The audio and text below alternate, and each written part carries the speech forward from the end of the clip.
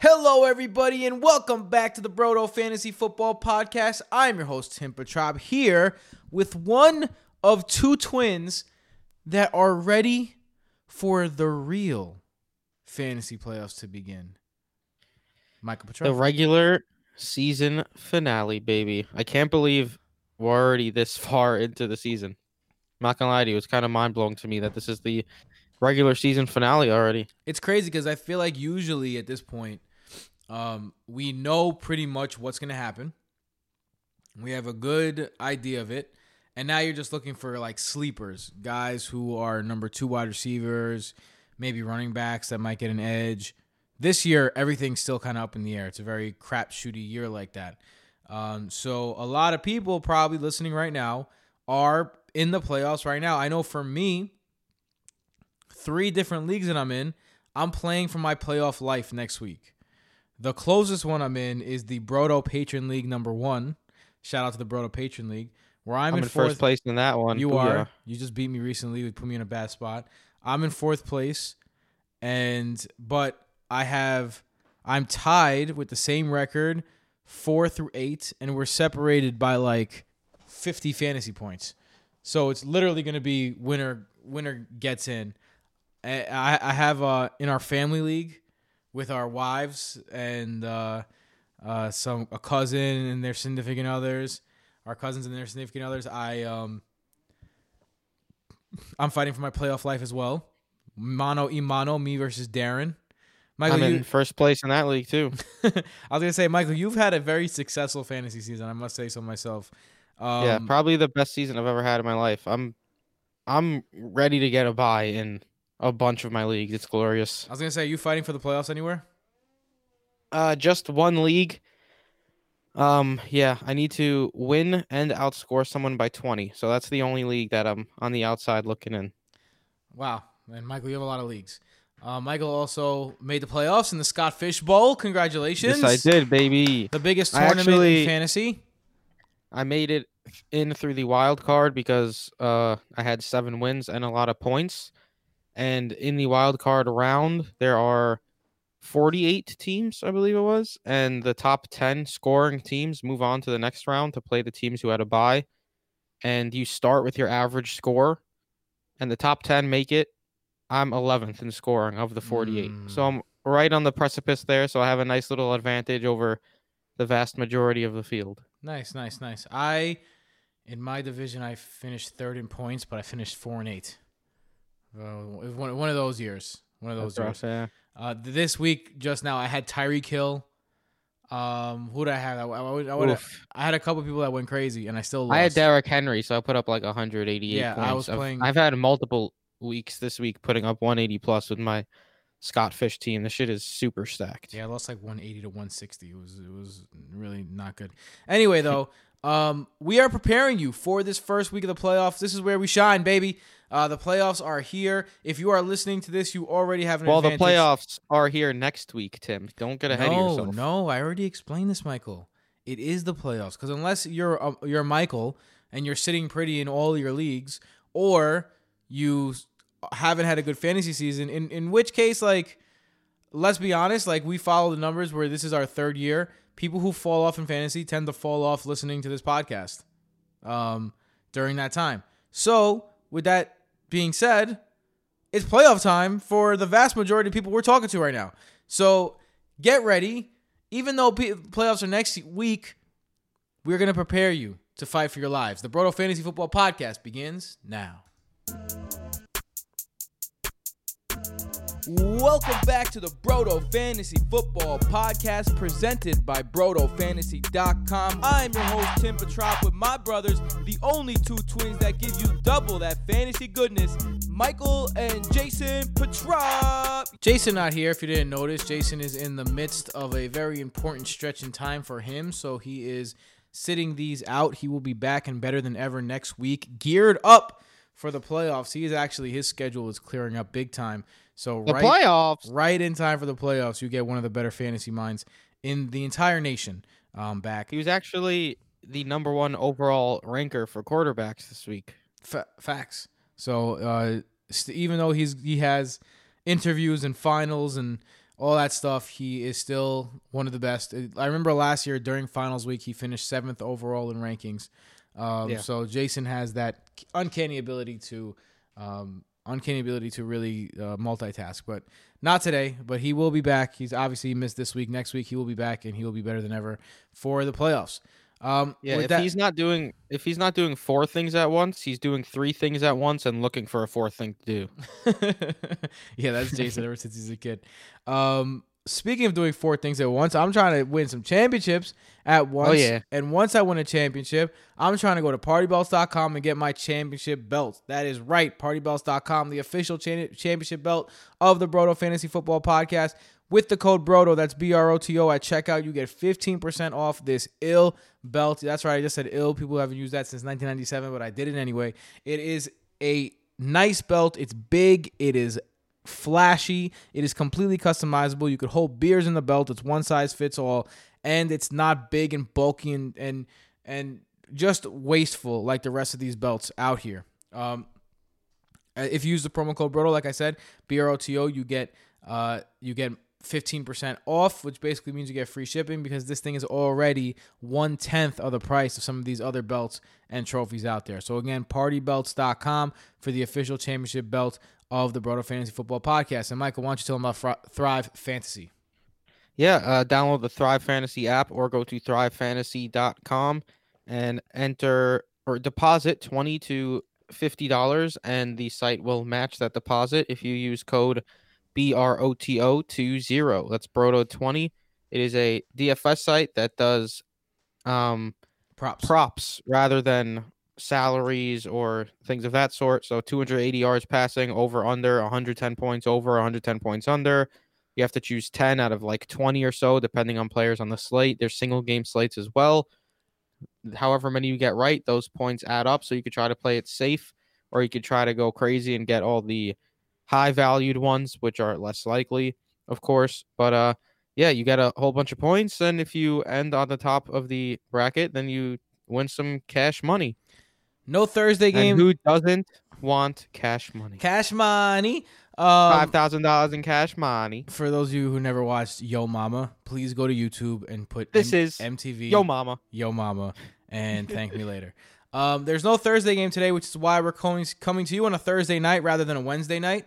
It gives us a chance to get some extra information going into the weekend, and it also, excuse me, I just burped. It also is a weird week because there's buys. Carolina and Tampa Bay both on buys.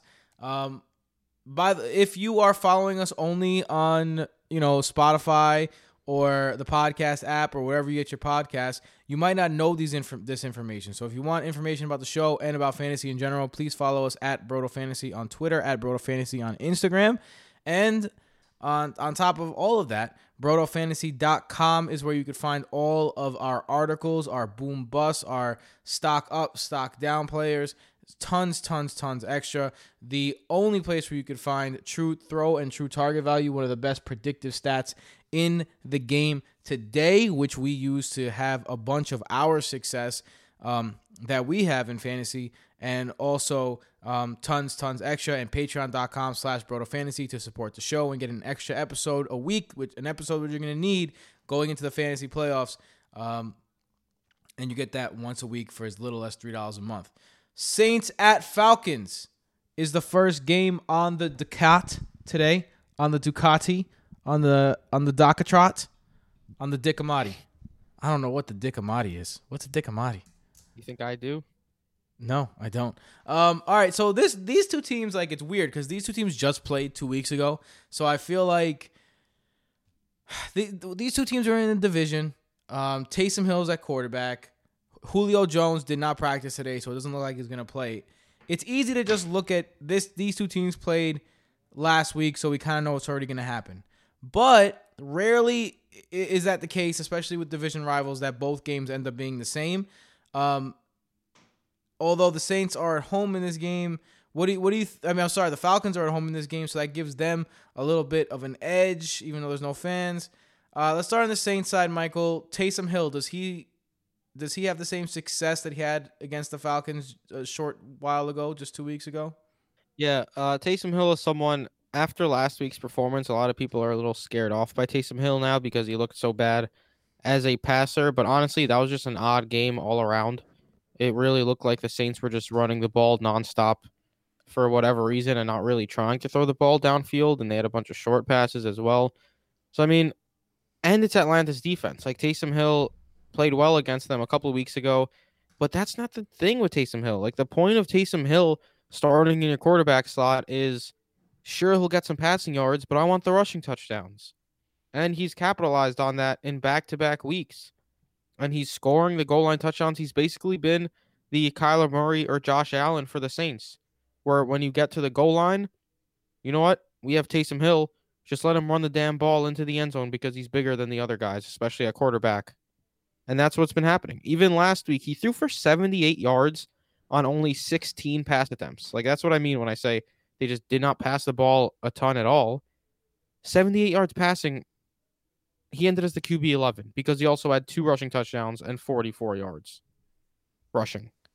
So, yeah, I think Taysom Hill is a great back-end quarterback play because you have that tremendous rushing floor. In both of his games, he's had at least 10 carries. So you have to want to start a quarterback that's going to get 10 carries at any point, particularly playing in a Saints offense. You want that. 2 weeks ago against the Falcons, he really peppered Michael Thomas with targets. Now, Michael Thomas had a bad game following that. Where do you think Michael Thomas lands? Do you think he lands where he landed 2 weeks ago, where he was the target monster? Or do you think he lands worse or somewhere in between? Kind of like a middle ground-ish. I mean, Michael Thomas, obviously last week is a disappointment, but he saw 6 targets. And like I said, Taysom Hill dropped back to pass 16 times. So that's a big target share. He also had 4 receptions. Taysom Hill only completed 9 passes. So almost half the completions were to Michael Thomas. Just the scary part is, are they going to just continue to run the ball down the opponent's throats?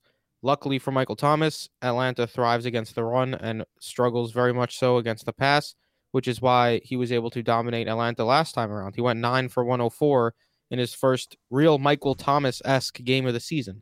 So I don't know if he's going to be that successful this time around, depending on how this game is played, how much they try to establish the run, and if they're able to establish the run better than they did last time. But I do think he's still a solid wide receiver 2 play here because nobody on Atlanta could guard him. The secondary options in the passing game were already weak when no Drew Brees was chance. there. Yeah, so Yeah.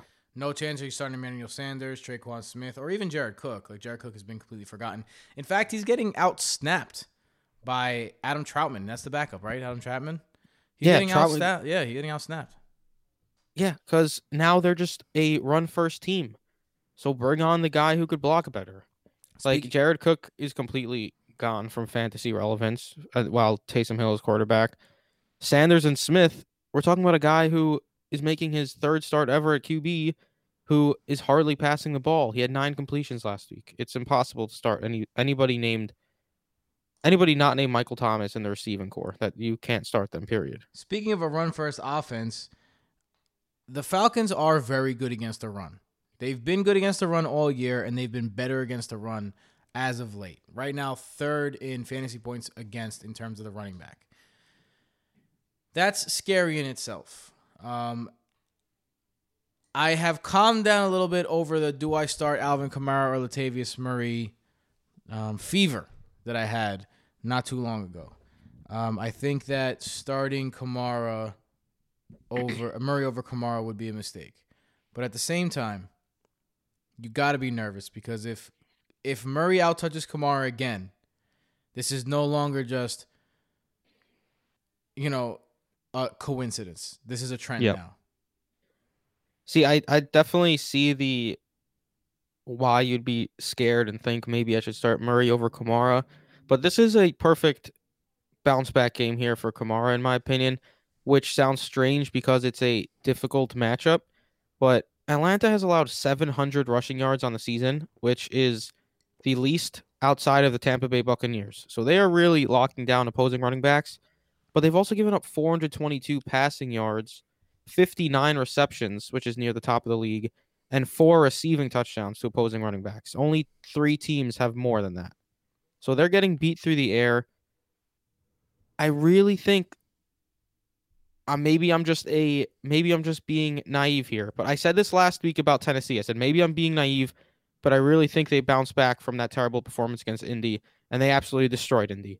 Maybe I'm being naive here, but I think Sean Payton and company realizes like, yo, Alvin Kamara is one of the best pass catching receivers maybe ever, and has been dominant for us this past year. Atlanta can be beat that way. Maybe we should get this damn guy more involved through the air. So I think we could see 5+ targets for Kamara again. Not like Drew Brees level 9, 10, 11 targets a game, but 5+ targets, he could turn that into some huge points. I mean, I hope you're right. I hope you're right. It's going to be up to Taysom Hill. I think everything that you logically said makes sense. The only problem is, will Taysom Hill make sense of it? I think that's the question, because you know, right now he's playing college offense of look to your first read, which is Michael Thomas. If it's not there, tuck it and run. And that's not ideal for an Alvin Kamara-led offense. Let's go over to the other side. Real quick, Tim. Yeah, go ahead. You got to talk about Latavius Murray, too, who's been a star these last couple of weeks. You're right. Which is just pretty funny to think about with the way that offense typically runs. But over the last 2 weeks, he has 31 carries, over 160 rushing yards, 2 touchdowns. Was the RB4 overall last week against Denver. But like I said, Atlanta has struggled more so against the pass than they have against the run up the middle and such, like they do with Latavius Murray. He does fit the offensive scheme at this point a little better with Taysom Hill when they try to run the ball. He's more of a downhill runner than Alvin Kamara is. Kamara is more of the shifty, get in space type of guy. So I still do think he gets a decent amount of work. It's a hard matchup for someone who is likely to be a little touchdown dependent. So I think he's more of a flex play than a like strong top 20 play. Based on these last couple of weeks, you'd think he'd maybe reach that potential there, but I think he's more of a flex play this week. Let's go over to the other side. Todd Gurley looks like he might play. Did practice. The only problem is if Todd Gurley plays, you really don't like him in this game. Todd Gurley second worst overall in running backs points adjusted without touchdowns per attempt. Fantasy points per opportunity minus touchdowns. Another exclusive stat to Broto Fantasy. Thank you to the creator of that stat, Santiago Casanova, one of our writers and one of our contributors, and just an overall great dude. So that lack of production, plus the fact that New Orleans, Michael, how many consecutive games do you think the Saints have not allowed a 100-yard rusher? I'm going to give you a hint. It's the 4th longest streak in NFL history. I was going to say this has to date back to last season. I'm going to go like 22 games. 49 consecutive games the New Holy Orleans moly. Saints have not allowed a 100-yard rusher. This is a legit run defense, and last week they are now the team that have given up the least amount of points to fantasy running backs. So not a matchup you like anyway, but if Gurley plays, what's good? What do you say? And I chose Brian Hill, Ito Smith also, like, if they play, I think you could sit all of them if you're in a must-win. Yeah, Gurley against New Orleans was my bust pick a couple of weeks ago when he was being ranked as a top 20 running back. The dude ended with 3 fantasy points. Yuck. Missed the game with an injury. Not even sure if he's going to play. And now he gets New Orleans again.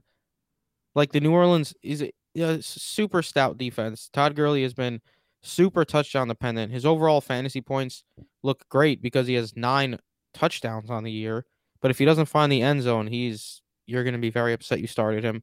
I'm certainly not looking forward to playing Todd Gurley if he's active. And then Brian Hill and Ito Smith, at least if Todd Gurley's active, he's probably going to be seeing 70+% of snaps. Right. Ito Smith and Brian Hill basically split it down the middle last week. Same thing with the touches. Ito Smith actually even out-targeted Brian Hill by 4. So 2 guys platooning backups against New Orleans, no thank you. Yeah, for sure. No thank you with a big N-O and a big T and a big Oh, Y. get it? Oh, I thought you were going to say big N-O because of New Orleans. I thought you were being smart. But then you added the T.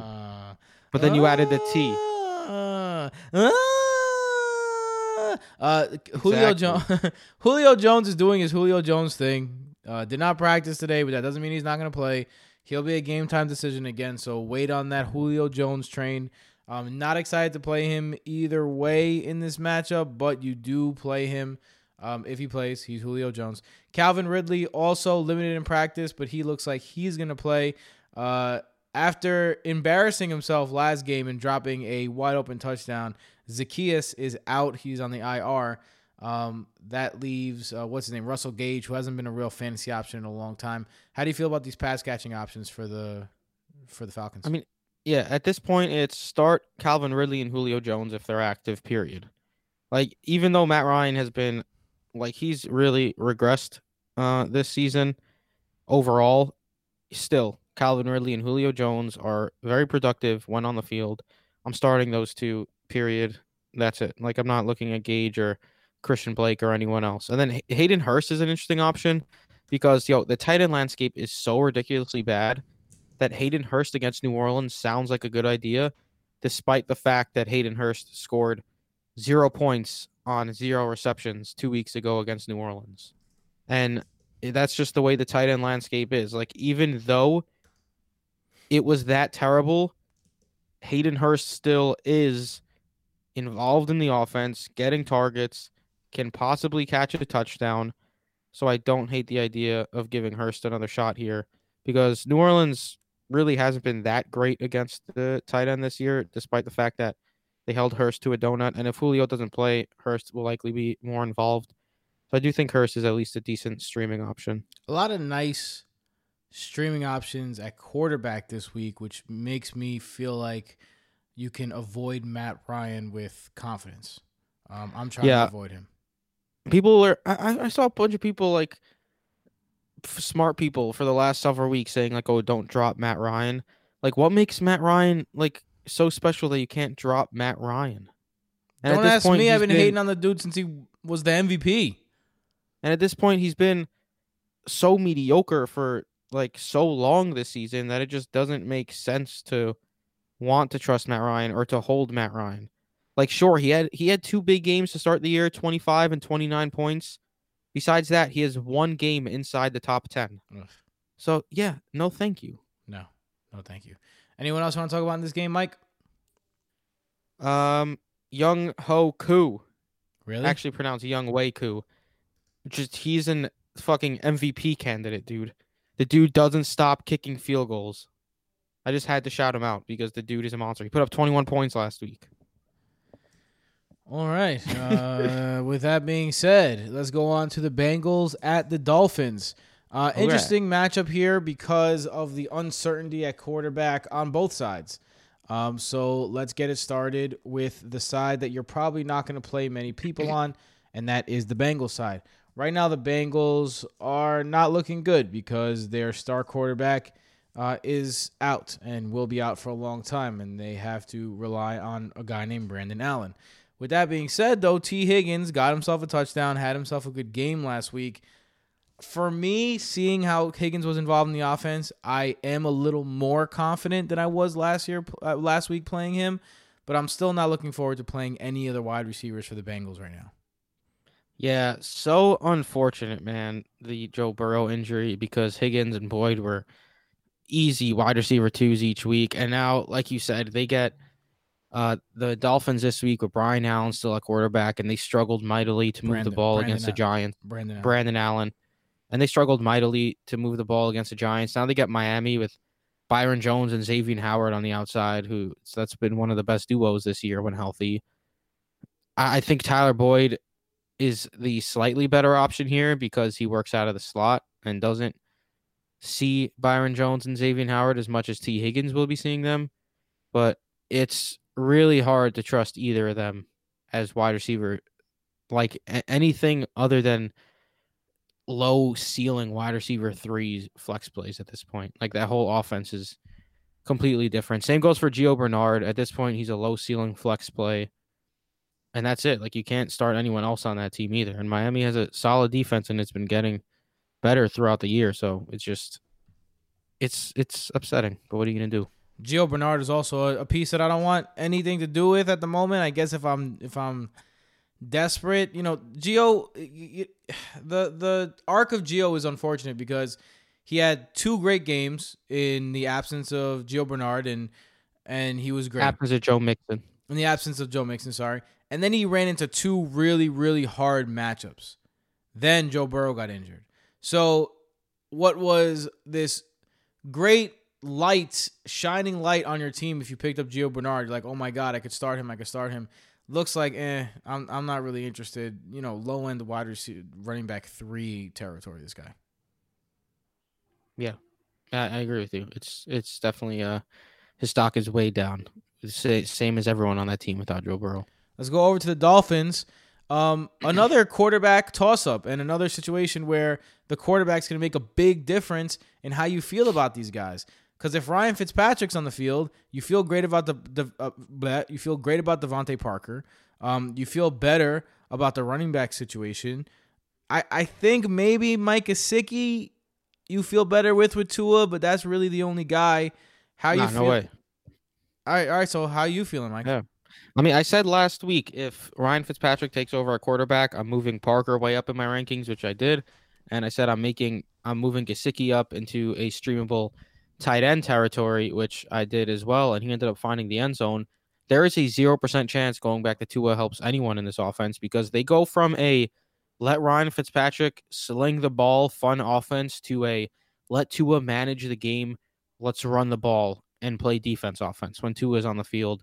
I really hope they stick with Ryan Fitzpatrick. It's a great streaming matchup. Like that's all you have to know about these two as well. If Ryan Fitzpatrick's playing, you're playing him as a QB1. If Tua's playing, you're not even considering him. Like I got Devontae Parker as my wide receiver 14 right now, tentatively with Ryan Fitzpatrick in my mind. I'm going to move him down to wide receiver 3 if Tua comes in because Tua just doesn't throw as much and he doesn't have that rapport that Fitz has with Parker. Like Fitz and Parker are like best friends when on the field. Like they have a strong connection dating back to last season. So I really hope for Parker and Gesicki stake because honestly, Gesicki's sake. I said steak. Jeez Louise. I got steak on my mind. Nice medium rare. The Gesicki steak. Yeah, I mean, it's a good matchup. Cincinnati has been porous to the tight ends at times, but Gesicki was also terrible with Tua under center. So, yeah, it's all Ryan Fitzpatrick here for me. Otherwise, I'm not playing Gesicki, and Parker drops down to wide receiver 3 territory rather than the high-end wide receiver 2 that I have him at now. Let's talk about the backfield. Salvon Ahmed is back. Myles Gaskin could return. According to beat writers, Myles Gaskin is not only going to return, but also play a key role in the game. The Athletic beat writers expect Myles Gaskin to be the workhorse back that he was, despite Salvon Ahmed having a couple of good games. Are you trusting Myles Gaskin enough to put him in your starting lineup as soon as he gets off the IR? I'm fine with putting him in the flex. I don't really want to trust him as a top 24 running back just yet, and Cincinnati has actually been pretty solid against the run. They're in the top half defending the run for fantasy purposes. I got Myles Gaskin as my running back 27 at the moment, so I'm actually 8 above consensus on him. I agree in that if he's healthy, he's going to be the guy. I mean, this is a team that gave Salvon Ahmed 80+% of the touches, dude, when this guy was just not even in anyone's thoughts 2 weeks prior. Like, clearly they're trying to go with a lead dog. That's what Myles Gaskin has been all year when healthy. And they thought maybe he'd come back last week. Seems like they're trying to play it safe with him a little bit to get him back completely healthy. They're in the playoff hunt. I'm believing in Myles Gaskin really getting back into it if he returns. So I do think he's a strong flex play this week as long as he's healthy. Anyone else you want to talk about in this game? No, sirree. All right, let's go on to the Jaguars at the Vikings. Big news, first and foremost, Viking side. Adam Thielen activated off the COVID list yesterday. He is set to play. That changes things around a little bit. Justin Jefferson was absolutely fantastic in his absence. Dude is so good. I mean, this Vikings offense, we've mentioned it many times, funnel offense. Adam Thielen's going to eat against the bad Jaguars defense. Justin Jefferson is going to eat against the bad Jaguars defense. And I mean, no Irv Smith. Kyle Rudolph did go 7 for 8 for 6. I put 698 yards in my notes.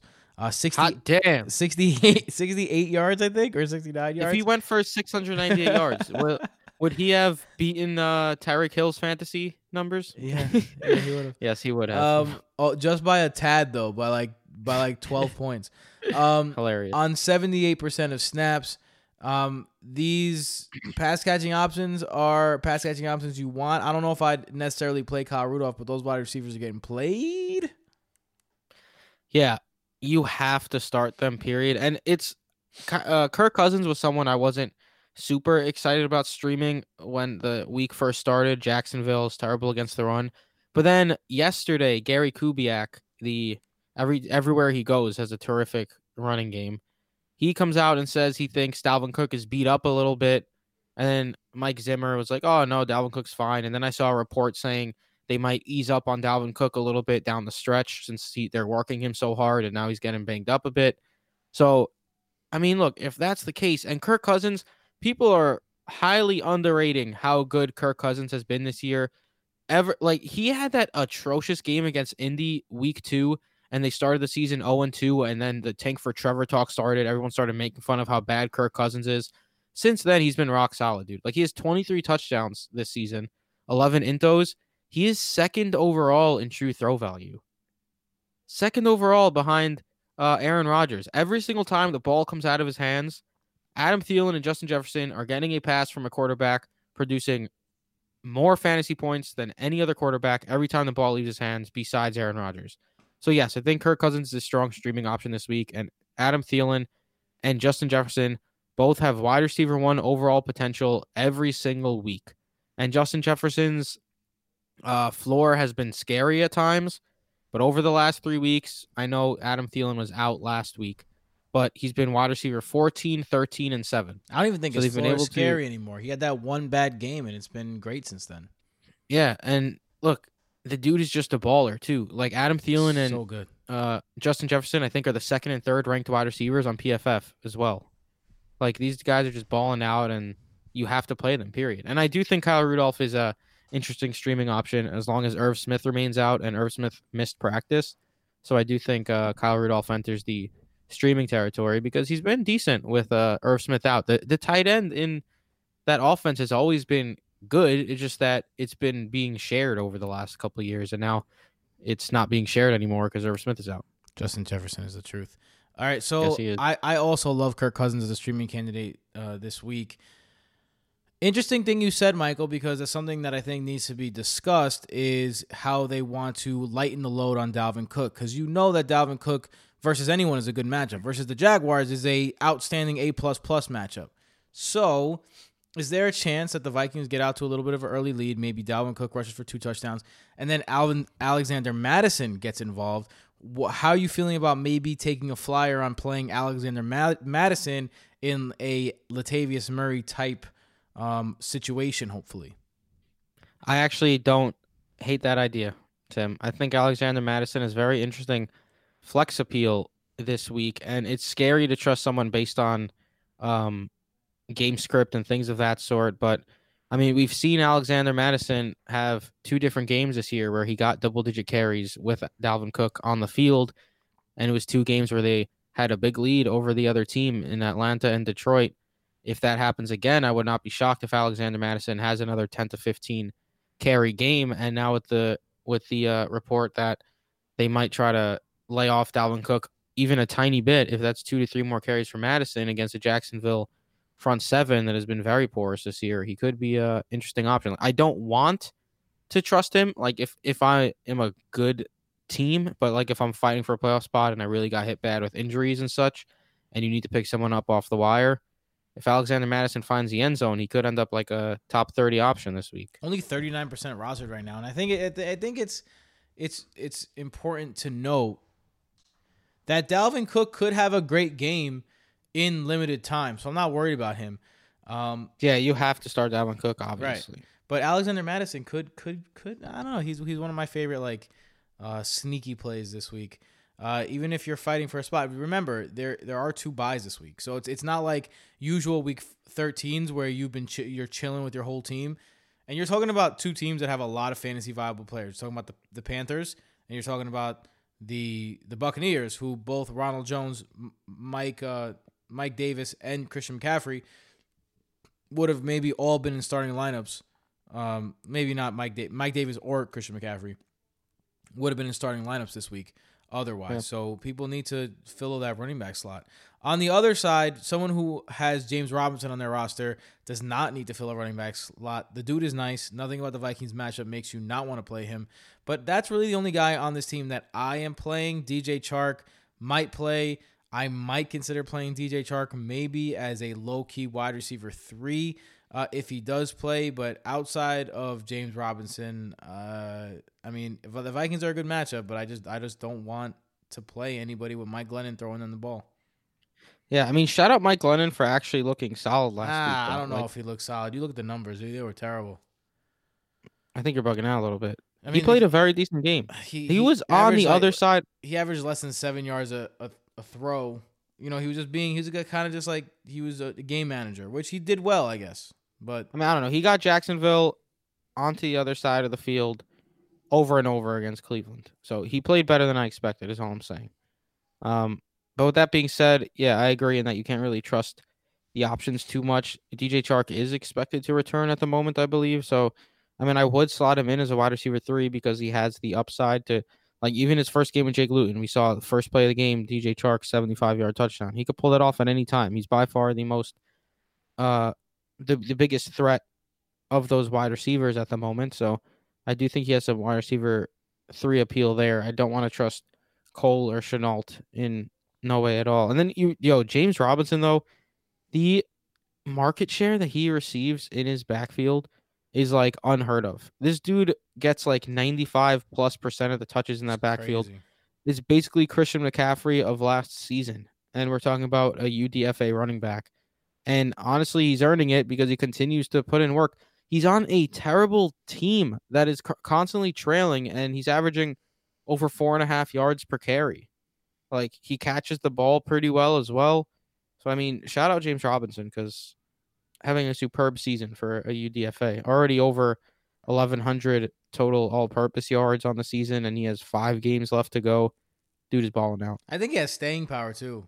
Honestly, I think that this is a guy that's going to be relevant for years to come in fantasy because he just runs well. Like, you could just tell, like, he never goes down the first hit. He just runs really well. Yeah, it's just the thing that concerns me is the Philip Lindsay scenario, and that Philip Lindsay was a star UDFA back, and then the Broncos just won't commit to the damn guy. I mean, clearly here Jacksonville has heavily committed to Robinson, but I wouldn't be entirely shocked if they try to bring someone else in next year. Different body types, though. I think Robinson is built for this. Anyone else you want to talk about in this game? Maybe Tyler Eifert? No, I mean, I'm not trusting more than one Mike Glennon receiver, and that one is DJ Chark. Yeah, man. And, he scored the touchdown last week, Tyler Eifert, but again, these tight ends, man, if they score a touchdown, they're going to be in the top 12 probably. So that was the case.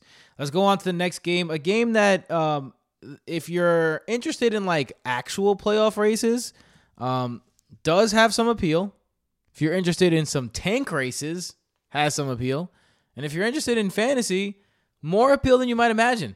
The Raiders at the Jets coming into this game. Let's start on the Raiders side because the Raiders laid an absolute fucking atrocious, stinky, cartoon-like green stench lines coming out of the top of that shit pile last week against the Falcons. That does not stop me from wanting to play them against the Jets. It should be made clear that the Jets have been tanking all year. They have not made it a surprise. They have not made it a secret. And part of that tanking is trading away all your good players. They traded away Steve McClendon. They traded away Avery Williamson. They gave away Pierre Desir, who apparently was better than I thought because the secondary has been even more terrible without him. This team has given up the most points to fantasy wide receivers in the last 6 weeks. Look, they suck. The Raiders had a bad game. I'm not letting that stop me. I'm streaming Nelson Aguilar, and I'm pretty excited about it. I would stream Derek Carr in this matchup, even though it's not the sexiest thing to do because of last week. I'm really excited about Darren Waller, and I'm even considering Hunter Renfrow if I'm in a really deep league. How do you feel about what I just said, Mike? Yeah, Um, I basically agree with everything you said. The thing is, this is the funny thing about fantasy football. The recency bias that occurs. Because like 3 weeks ago, Derek Carr had a subpar game against Denver, right? Like he only had 7 fantasy points. They really ran the ball a lot against Denver. So no one was like, oh, who no one's really expecting a huge game against Kansas City, and then he goes off. He goes off against Kansas City, and everyone's like, "Oh, he's a tremendous start against Atlanta." Has probably the worst game of his career against Atlanta. Now he gets the Jets, and nobody wants to start him. Imagine if he had a great game against Atlanta. People would be ranking the dude in their top 5 probably this week against the Jets. 100,000%. Same Like thing with Aguilar. If Aguilar had caught a big touchdown in that game, he would have been high end wide receiver 2 rankings right now. exactly. So I agree with you in that I think Derek Carr. Look, I'm never gonna rank Derek Carr inside my top 8 quarterbacks. Like there's just too much variance with this play, and they like to run the ball. They're playing a bad defense in the Jets, so I'm never gonna rank this guy as like a top 8 option. But I have him as my QB 13 this week, and I'm certainly okay with starting him. I'm not expecting another debacle like they had against Atlanta last week. Like they're atrocious. The Jets are an atrocious team overall, and like you said, they just started giving away all their best defensive players. So yeah, I think Derek Carr is a strong streaming option. Obviously, you play Darren Waller in this tight end landscape. Nelson Aguilar, 5 for 50 last week, so it wasn't even like a terrible game, despite the fact Derek Carr was absolutely atrocious. He continues to be the biggest weapon for Derek Carr outside of Darren Waller in the passing game. And the Jets secondary is awful. So I am all aboard the Nelson Aguilar in your wide receiver 3 spot train as well, or flex spot. This is definitely a game to chase here for him. Trent Brown. So he had an interesting. So if you don't know who Trent Brown is, he's the left tackle, star left tackle for the Raiders. He has had an interesting turn of events because he had gotten a shot for something, and he got complications from the shot because an air bubble went in, and he's been out since week 5. He's supposed to come back this week, so that's a huge boost as well. We know Derek Carr does better when he has time in the pocket, and we know that a north-south runner like Josh Jacobs definitely benefits from having Trent Brown on the field. With that being said, there's no guarantee that Josh Jacobs even plays this week.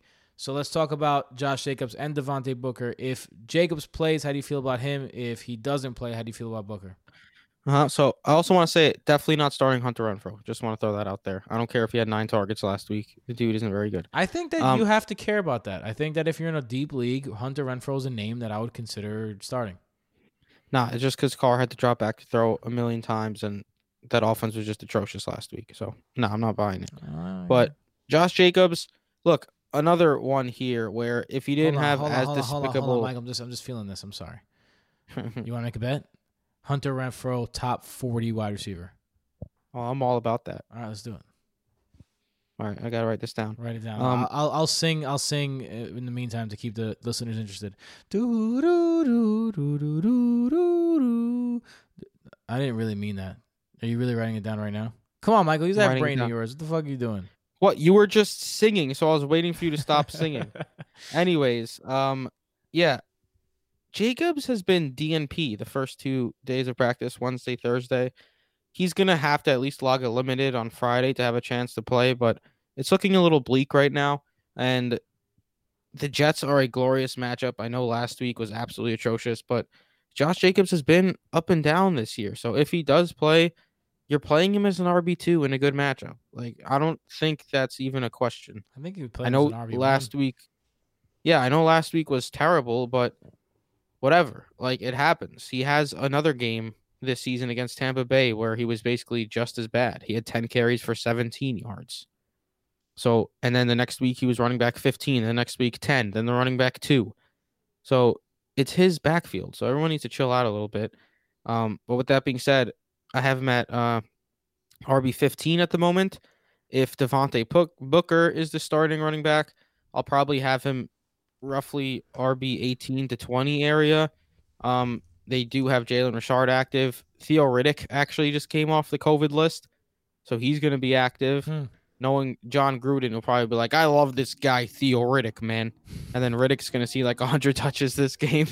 So I do prefer, like, I don't agree with what you said on like the review pod where it might be better for those who manage Josh Jacobs for him to just be out and to play Devontae Booker. I just believe more in Josh Jacobs' skill level, but I do think he'll still be a viable RB2 replacement for Jacobs.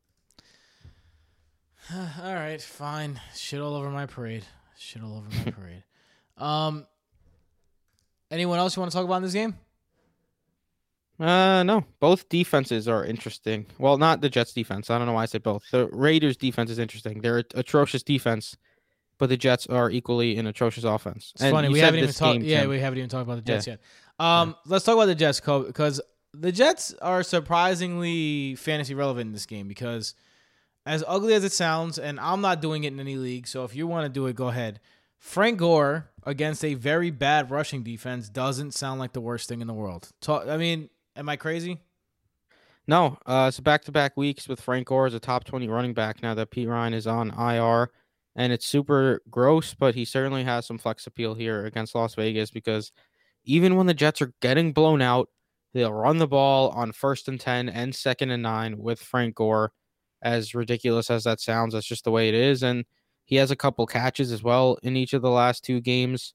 Like, he's just been a workhorse without Michael P. Ryan there to steal carries from him. So, yeah, it's disgusting, but he's certainly worth a look in the flex.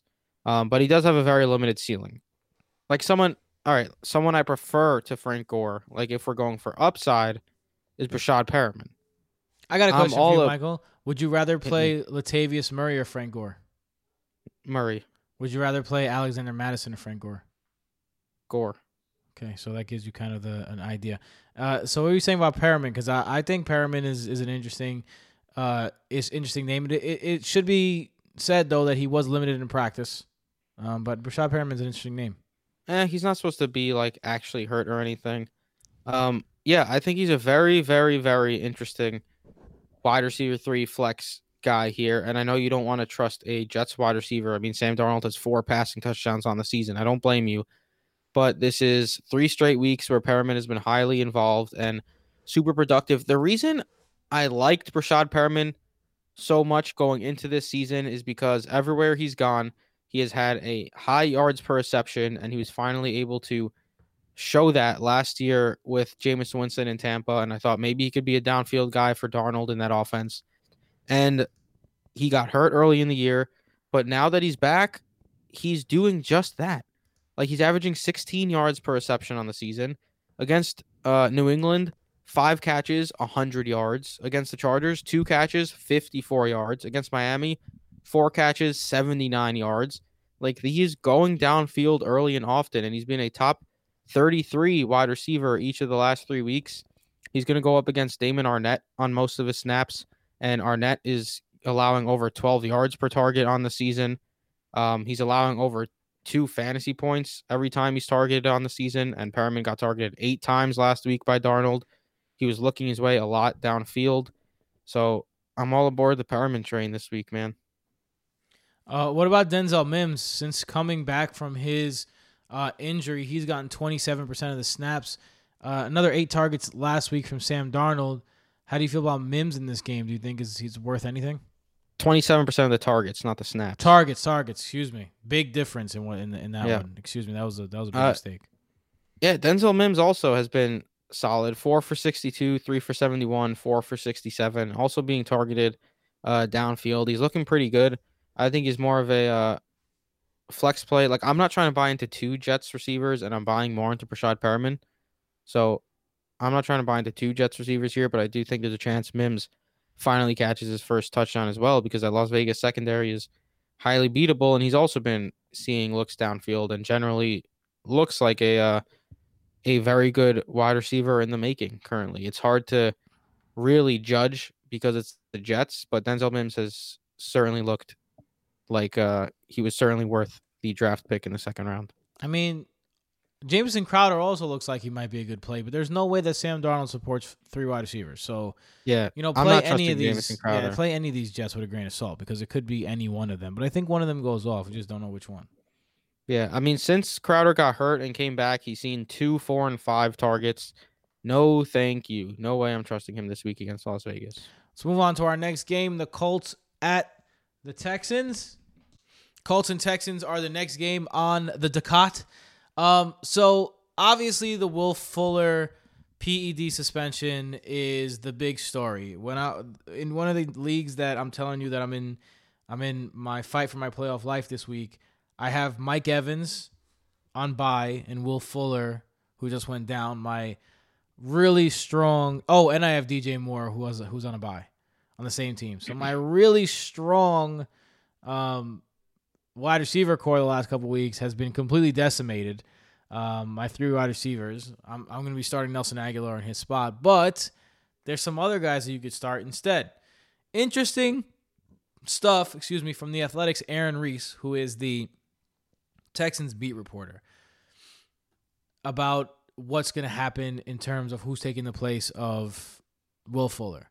First, he says that Keke Coutee will be the Texans' number 2 receiver going forward. If you look at the numbers, it just makes sense. He also says that he expects Isaiah Coulter to see more action down the stretch. So Michael mentioned on the waiver pod that Isaiah Coulter rostered in 0% of leagues is someone to keep an eye on.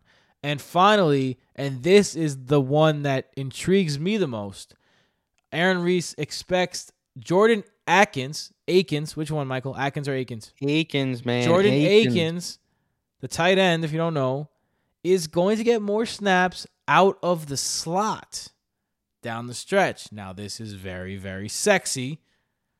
Very, very sexy. I think Jordan Akins is someone who can make a difference on a fantasy roster, especially at tight end. How are you feeling about these moves and shifts in the absence of Will Fuller? I just want to say how upsetting the Will Fuller loss is. A lot of the best fantasy teams in your league likely had Will Fuller. More like Will Fuller shit. True. He was shaping up to be one of the best wide receiver value picks this year. Like, he's been a locked and loaded wide receiver 1 all season. Fantasy MVP conversation. Yeah. But boy, oh boy, does this make Brandon Cooks that much more yummy. Because Brandon Cooks was already basically a top 20 wide receiver option. And now Will Fuller's gone. And you're not going to convince me that Keke Coutee and Isaiah Coulter are going to end up eating all those snaps. Not buying it. Or even Jordan Akins. Brandon Cooks should be even more involved than he has been, which is just amazing because the games where he's seen at least 9 targets this year, he ended as wide receiver 19, wide receiver 7, wide receiver 3. I'm expecting he's going to see 9 or more targets this week against Indy. So I do think Brandon Cooks is a very strong play. Like you said, Jordan Akins, it's interesting, but that tight end room is getting packed because Darren Fells is still playing. Even Pharaoh Brown is getting mixed in now, and he started playing more when Fells got hurt, and I guess they liked what he saw because he's been staying on the field. So I don't want to look. He's certainly in this tight end landscape. I'd add Jordan Akins. I wouldn't want to trust him this week though. I'd want to wait and see first. But I do think he's a interesting guy to add and stash if you're tight end needy. I don't know. I'm trying to start him this week if I'm in need because it's tight end. I mean, I don't hate the idea. What are you waiting for? Depending on the depending on the tight ends, he might be your best option. Who are you starting instead? Fucking Austin Hooper. Jonas Smith. None of these guys aren't exciting you. Well, Mark Andrews is on the COVID list. He has diabetes, so we don't even know how he's gonna react. So it's interesting. Did you talk about Keke Coutee? I lost my train of thought there for a second. You didn't. Yeah. Right? No, I have not. Keke Coutee. He'll have some flex appeal with Will Fuller gone. Targets from Deshaun Watson are glorious, especially now with with Bill O'Brien fired. Deshaun Watson is throwing, I think, 19 touchdowns, 0 interceptions. Woo-wee. Since that occurred. The dude has been unreal. He's been the quarterback 1 in that time span.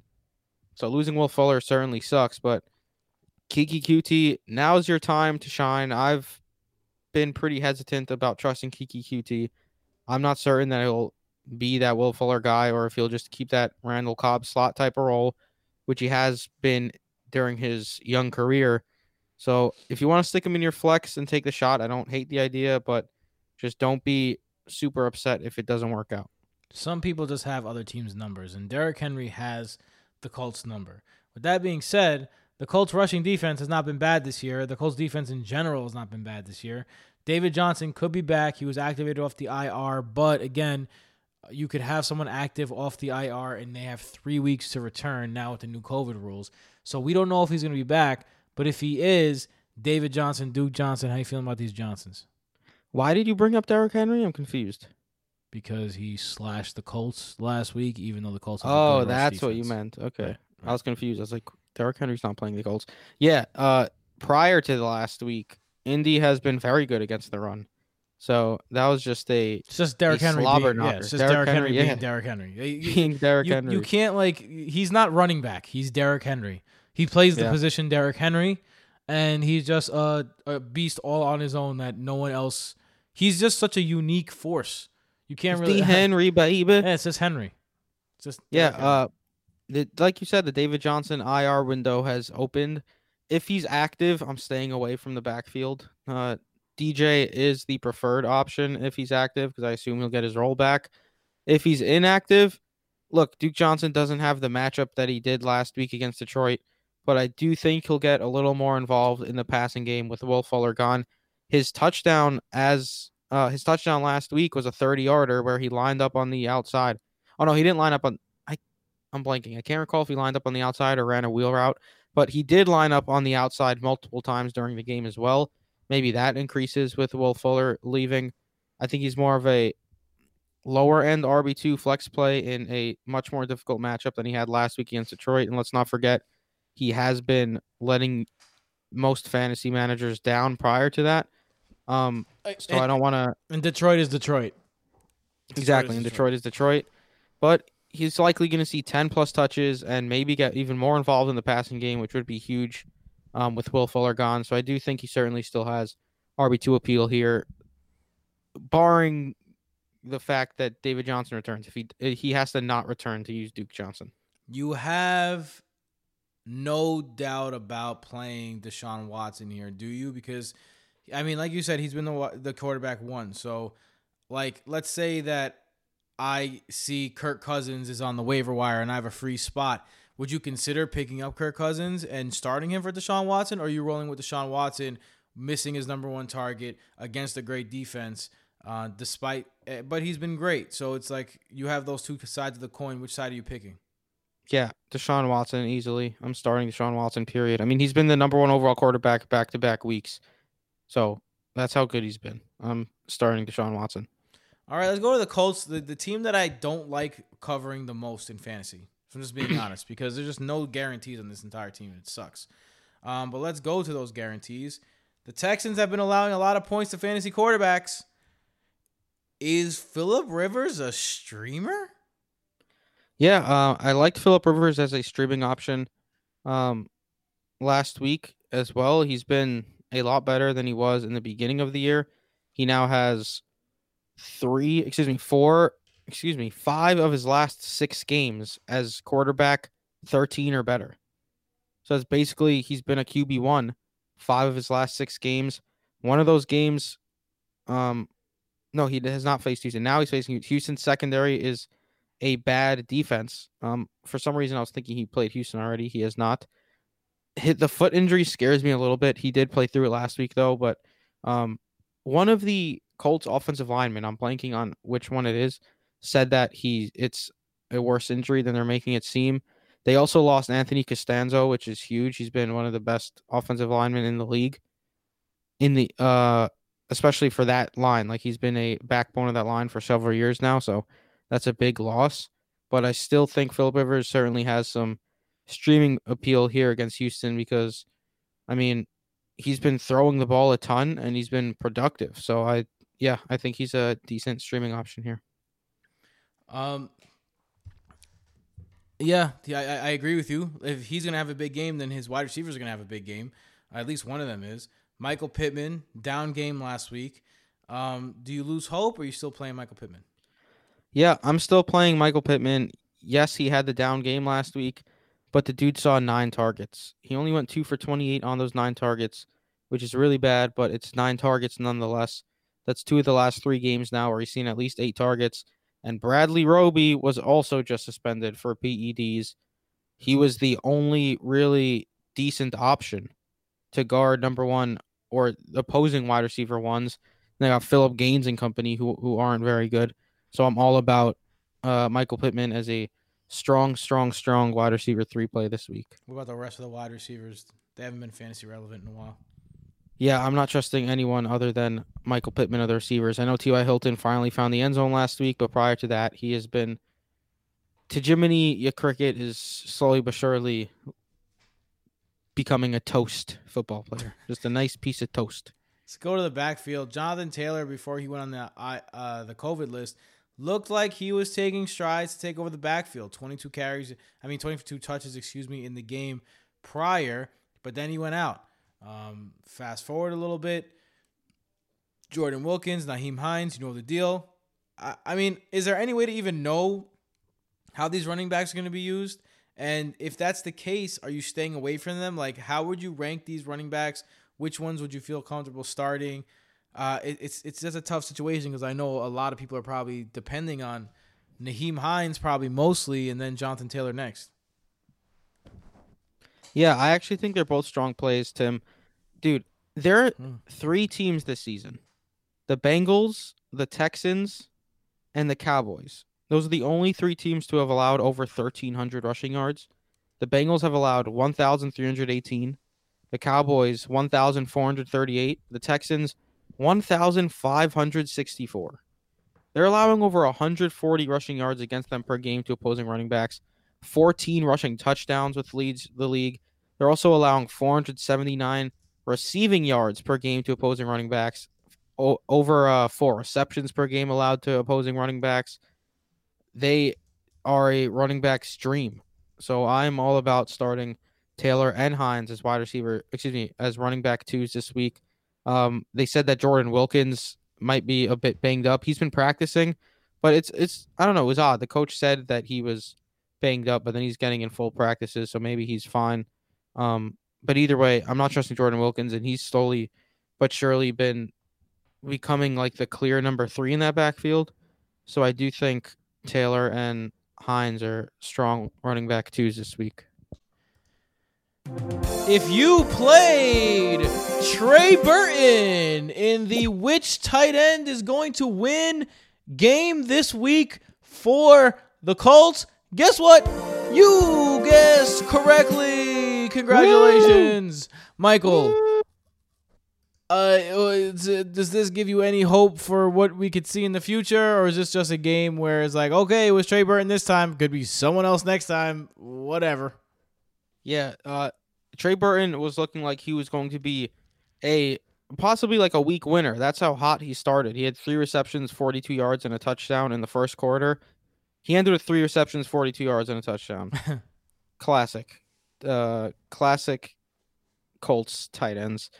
Houston has been beatable 4 tight ends this year, and this is now back-to-back games where Trey Burton has put up double-digit fantasy points in half PPR leagues. So, yeah, I think he's a streamable option here. It seems like there was a couple of games there where you couldn't really tell. It does seem like Trey Burton's at least the main guy ahead of Doyle and Ali Cox at the moment. So I do think there's some streaming appeal here for Trey Burton. Anyone else you want to talk about in this game? Nope, did do.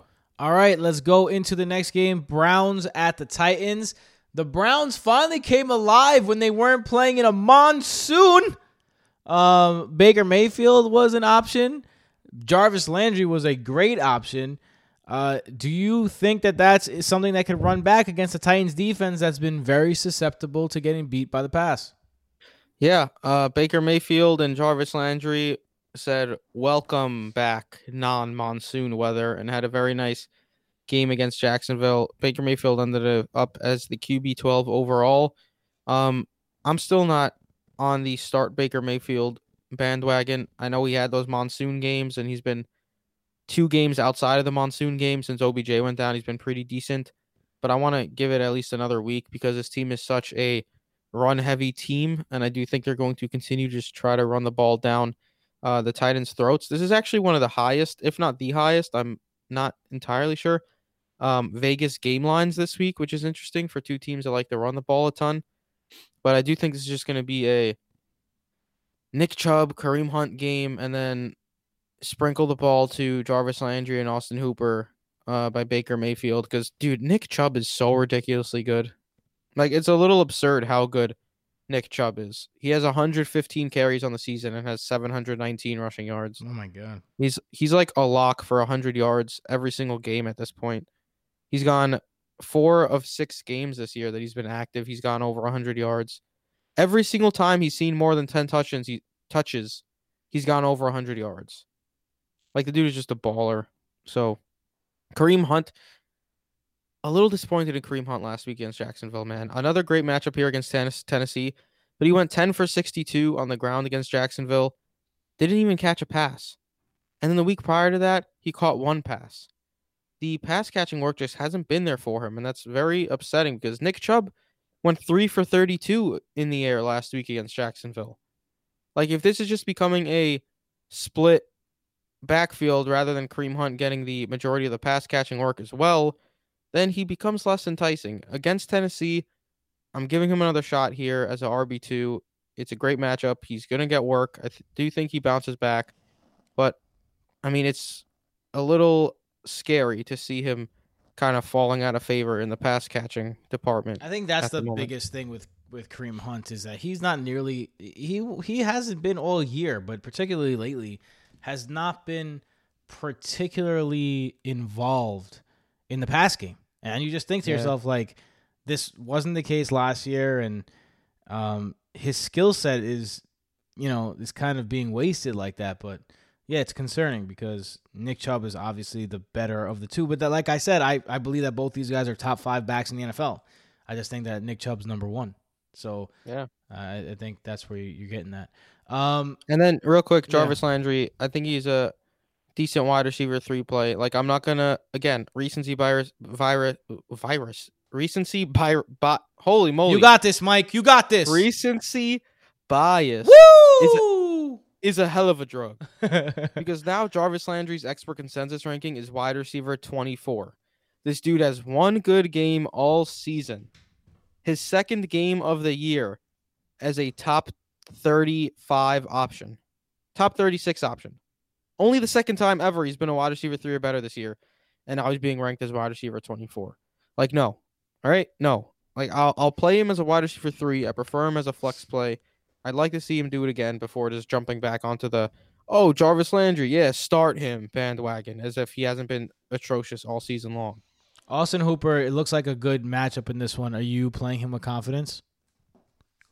Austin Hooper is a guy that has just been so frustrating at times this season. Right when you think he's going to break out, he doesn't. He seems like he has a good matchup. He doesn't do much. He's been consistently average for weeks now.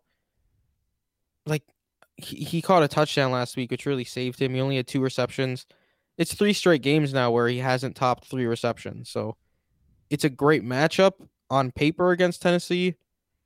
But again, if you catch a damn touchdown as a tight end, you're likely going to be a tight end 1. So I'm fine with streaming Austin Hooper. You'd like to see him be a little more involved in the offense than he has been over the last several weeks.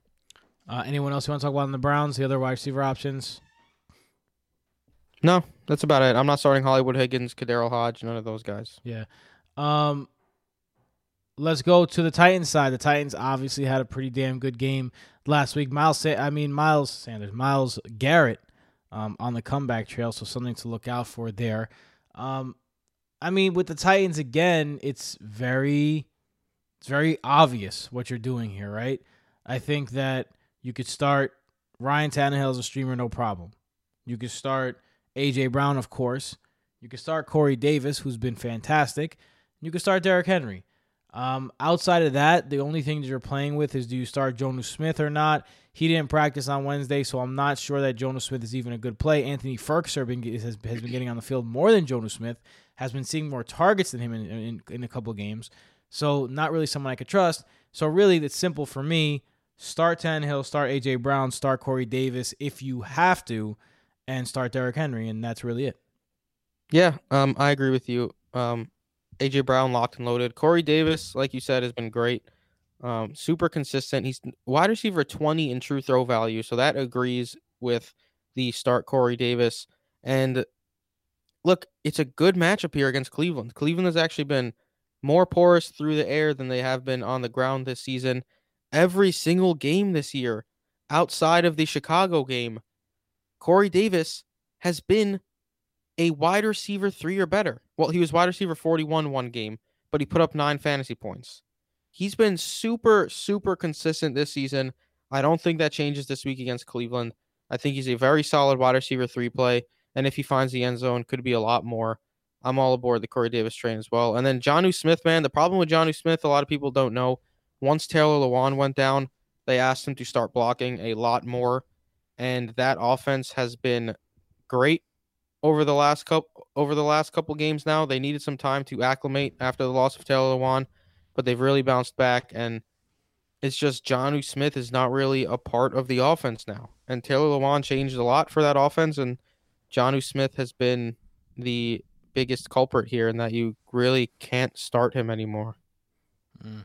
unfortunately. Unless you're in a pancake league and you get points for And now that pancakes. I say that, Jonnu Smith is going to go for like 80 yards and 2 touchdowns. Anyone else you want to talk about in this game? I feel like if Jason was on, he'd be pissed at me for saying you can't really start Jonnu Smith. No, I'm good. I'm good with this game because you got to start King Henry, Mr. King Henry, about to go for 808 touchdowns over the next 2 games. Facts. He's gonna win people some championships. Let's go over to our next game then. It is the Lions at the Bears. Lions and Bears. Tigers and Bears. Oh my. Obviously the biggest headline is the Trube train rolls on. Mitch Trubisky is going to start. His head coach giving him the great vote of confidence where someone asked, is Mitch Trubisky the starter next year? And he says, the starter next game. And he said, I don't see why not. Just outstanding confidence in your young quarterback. But if there's one thing to say is that, look, I remember when I was playing in baseball, there was this kid, Tony. Joey's brother. Joey's cousin, Michael. I think you know Tony.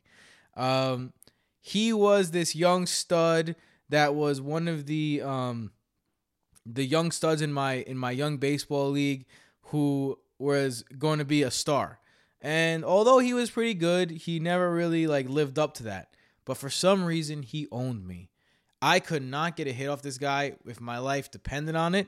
The way he pitched, his delivery, what he did with it, he would strike me out on 3 pitches every time. He knew it too.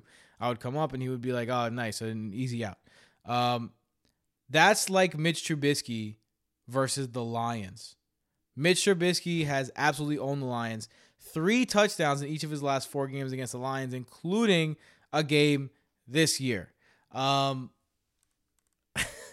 It's the Lions, man. I think Mitch Trubisky's a streamer. Yeah, Mitch Trubisky even last week ended as a starting option. And look, as much as we like to shit on Mitchell Trubisky, the fact of the matter is they really should have turned back to him a while ago. Nick Foles has been atrocious. Nick Foles was 34th in true throw value. 33rd, actually, excuse me. He's 33rd on the season in true throw value. Mitchell Trubisky is 15th. So his throws have been worth a lot more generally. When we updated Allen Robinson's true target value from Mitch Trubisky, from Nick Foles to Mitch Trubisky, Allen Robinson went from a wide receiver 3, around wide receiver 30, to wide receiver 7 overall. So if he's seeing the amount of targets he's been seeing from Mitch Trubisky that he was seeing from Nick Foles and company, Allen Robinson is in a way better spot than he was a few weeks ago. And he has a glorious matchup to end the year, matchups, and he was one of my buy low targets. So I'm all aboard the Allen Robinson train this week. I do think it's very ugly. I don't want to start Mitchell Trubisky as a streamer, but there's some leagues, 12 team leagues, 14 team leagues, where everyone in the league carries a backup for whatever reason. And if you're forced to start Mitchell Trubisky, I don't think you're going to hate it. I do think he at least has a decent fantasy performance. Like, he was trash against Green Bay, but it was a decent fantasy performance. That's just the way it's been. One person that's definitely happy to see Mitchell Trubisky back under center is Allen Robinson. His production goes up tremendously when Mitch Trubisky is under center. We saw that last game again. This is a home run matchup. I mean, Yep. Allen Robinson has wide receiver 1 overall potential this week. Am I bugging? No, I mean, like I said, the true value when we switched Foles to Trubisky, wide receiver 30 to wide receiver 7. Like, that, it's that drastic compared to the targets of those two. So, yeah, I do think he has some wide receiver 1 overall potential here against Detroit. I mean, Will Fuller was just the wide receiver 2, not wide receiver 1, because Tyreek Hill went off against Detroit What on about Thanksgiving. Daryl Mooney? The Mooney line continues to be targeted a bunch. It's just really hard for me to trust a secondary option in a Mitchell Trubisky offense. But you love to see the targets, man. Like, he had 9 targets last week against Green Bay.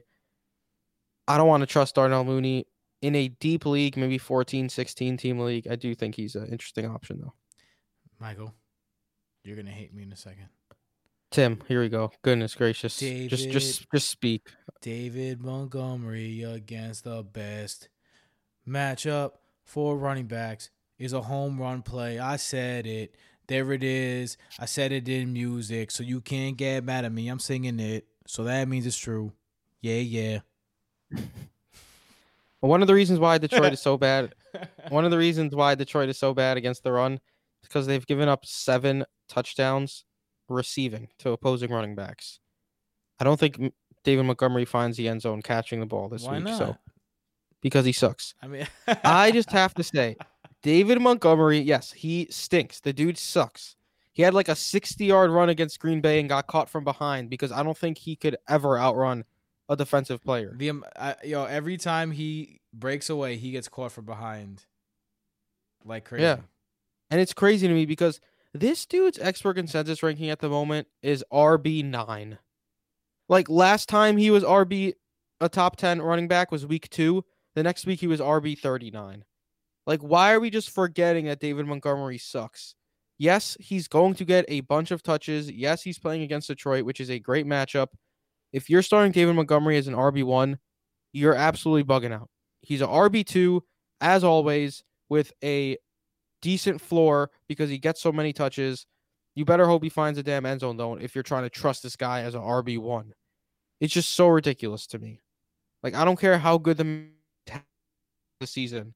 He had a good matchup against Tennessee and ended with 40 yards.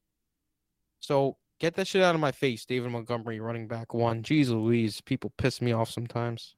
Michael, you know what's coming, right? What's coming, Tim? David Montgomery, top 15 running back bet. Absolutely. I can't wait to do the bet review show because it's going to be just me versus you because Jason doesn't like to bet anymore. And I'm going to win every single one of them. Did you forget what happened the last couple of years? Okay, that's what I thought. No, did you forget what happened just last week when I created when I won the Turkey Bowl? All right, you won the Turkey Bowl. Congrats. Yeah. I was trying to give you an extra point for the end of the season. Well, yeah. 1-0. Give you something to feel good about. 1-0. Let's go over to the Lions side because this one's an interesting one. Darrell Bevell taking over. He says that he wants to go more up tempo. It's interesting. Whose balls the Bevel? I don't really know what to do with this. I don't really know what to do with that information. I think that an up-tempo offense is better, but Matt Stafford does have the injured thumb. He does throw some interceptions from time to time, so that could be better for the Bears defense in general overall. Bevel said he's optimistic Swift will play, but Adrian Peterson said that Swift has been acting differently since he hurt his head in the concussion. So that's a little concerning. Yeah, and then like an hour after that report, I see he's cleared from the concussion protocol and is actually dealing with an illness. Like, what? I don't know. Like, obviously it's better. Maybe he's just like foggy because he's dealing with an illness and not from a concussion with his brain rattled up. That's certainly the preferred option. I just want to know what the hell's going on with this dude. Kenny Just Galladay. seems so strange. Kenny Galladay has been one of the most Yeah, disappointing. he's basically ruled out at this point. Yeah, he's ruled out again. Very disappointing if you spent a high draft pick. on Kenny Galladay. Personally, for me, I was in a dynasty startup and I traded my first round pick next year for Kenny Galladay, and I regret doing that now. I don't blame you. Yeah.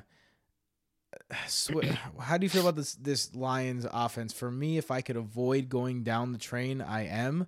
I don't want any of these pass catchers, really. Like I told you about my hesitations on Marvin Jones, and the Bears have been great against wide receivers and quarterbacks. DeAndre Swift, I'll play as a flex play if he plays, but again, he hasn't been good. He hasn't been good in terms of like his health. I don't know. I don't know if I could trust anyone on this Lions team. Yeah, I mean, Marvin Jones, expert consensus ranking wide receiver 30. That's just a joke to me. The Bears have allowed 7 receiving touchdowns all year to opposing wide receivers. They're third in the league in fantasy points allowed to opposing wide receivers. And over the last 2 weeks without Kenny Galladay, like Marvin Jones had a nice 3-game stretch there, but has really come back down to earth these last couple of weeks. 4 for 51 against Carolina and only 6 for 48 against Houston, despite seeing 12 targets. Like, he hasn't been the big-time player that we've seen in the past, and he was really being buoyed by touchdowns as well, that 3-game stretch where he was very effective. Against Chicago, I'm certainly looking elsewhere. Expert consensus has him at wide receiver 30. I have him at wide receiver 41. I still think he's a decent flex play because he is the number 1 guy on that team, but I would rather not trust him this week. And then TJ Hawkinson. Chicago has been a bit porous against tight ends, but at this point, you know what you're getting from TJ Hawkinson. He's going to end somewhere between tight end 5 and 12. Put him in your lineup. I'll play TJ Hawkinson.